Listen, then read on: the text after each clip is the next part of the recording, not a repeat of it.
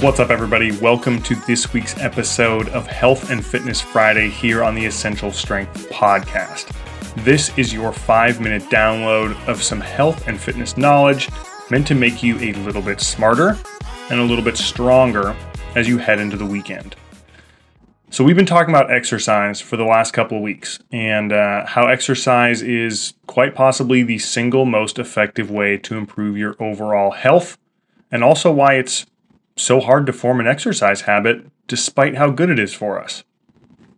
Today, we're going to shift gears a little bit, and we're going to talk about hydration, something that's really important to support those efforts to exercise. So, I'm sure that you have all heard, and I know I certainly have heard, about how most of our body is made up of water and most of the earth is made up of water, so ipso facto, we should drink water. Well, I don't know about you guys, but that kind of logic typically leaves me with more questions than answers. So let's dive in. That was a water pun. Dive, water. You get it. Let's dive into some of the science behind hydration. Now, a few of the key bodily functions impacted by our hydration status include regulation of our body temperature, joint lubrication, nutrient delivery, cellular function, infection control, and our natural detoxification processes that occur in the kidneys and the liver. Now, given that water is constantly being utilized by numerous systems and organs, it also makes sense when you think about it that we are actually losing water throughout the day.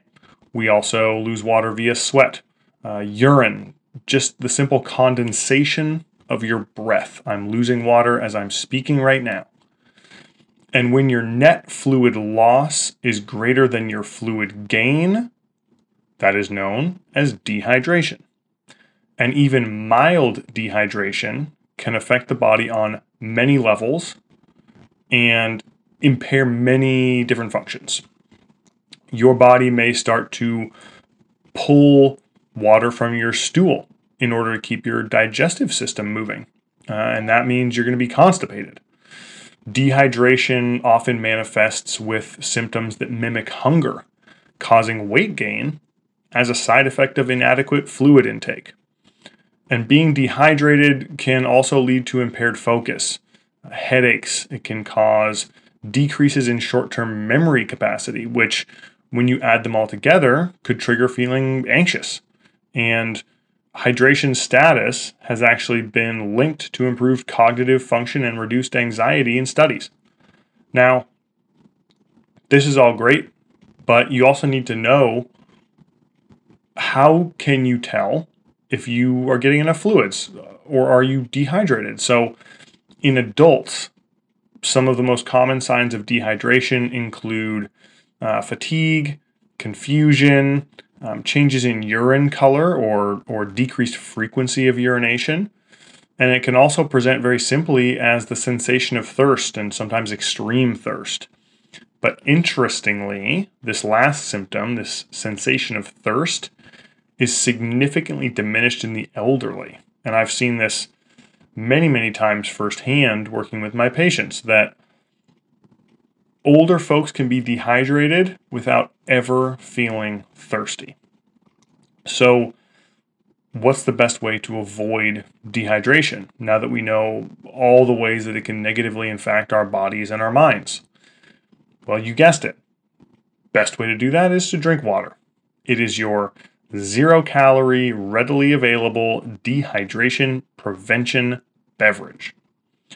But, you say, what if, like many Americans who are conditioned to expect high levels of sweetness in absolutely everything, you don't like the taste of plain water? Well, in that case, for the most part, it seems that dietitians suggest adding citrus fruits, berries, or cucumber to your water to enhance the flavor naturally. It's also important to realize that things like tea, coffee, milk, soup that's sort of broth based, and even just fruits and vegetables on their own have high fluid content and can really help with hydration. Now, there's a lot more to talk about, but for the sake of this short podcast on a Friday, I don't want to hold anybody up as they get ready to hit their weekend. So I'm going to stop here for today, but come back next Friday because we're going to continue this conversation in some more detail. We're going to talk about specific implications of different beverage choices and also the concept of malhydration, which is quite interesting.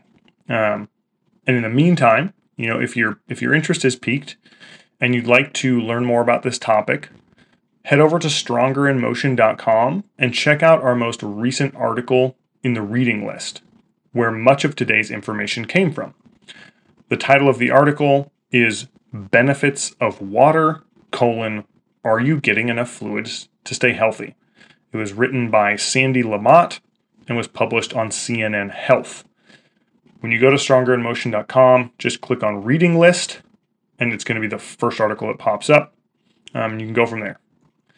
I hope that everyone has a great weekend, and I will catch y'all next week.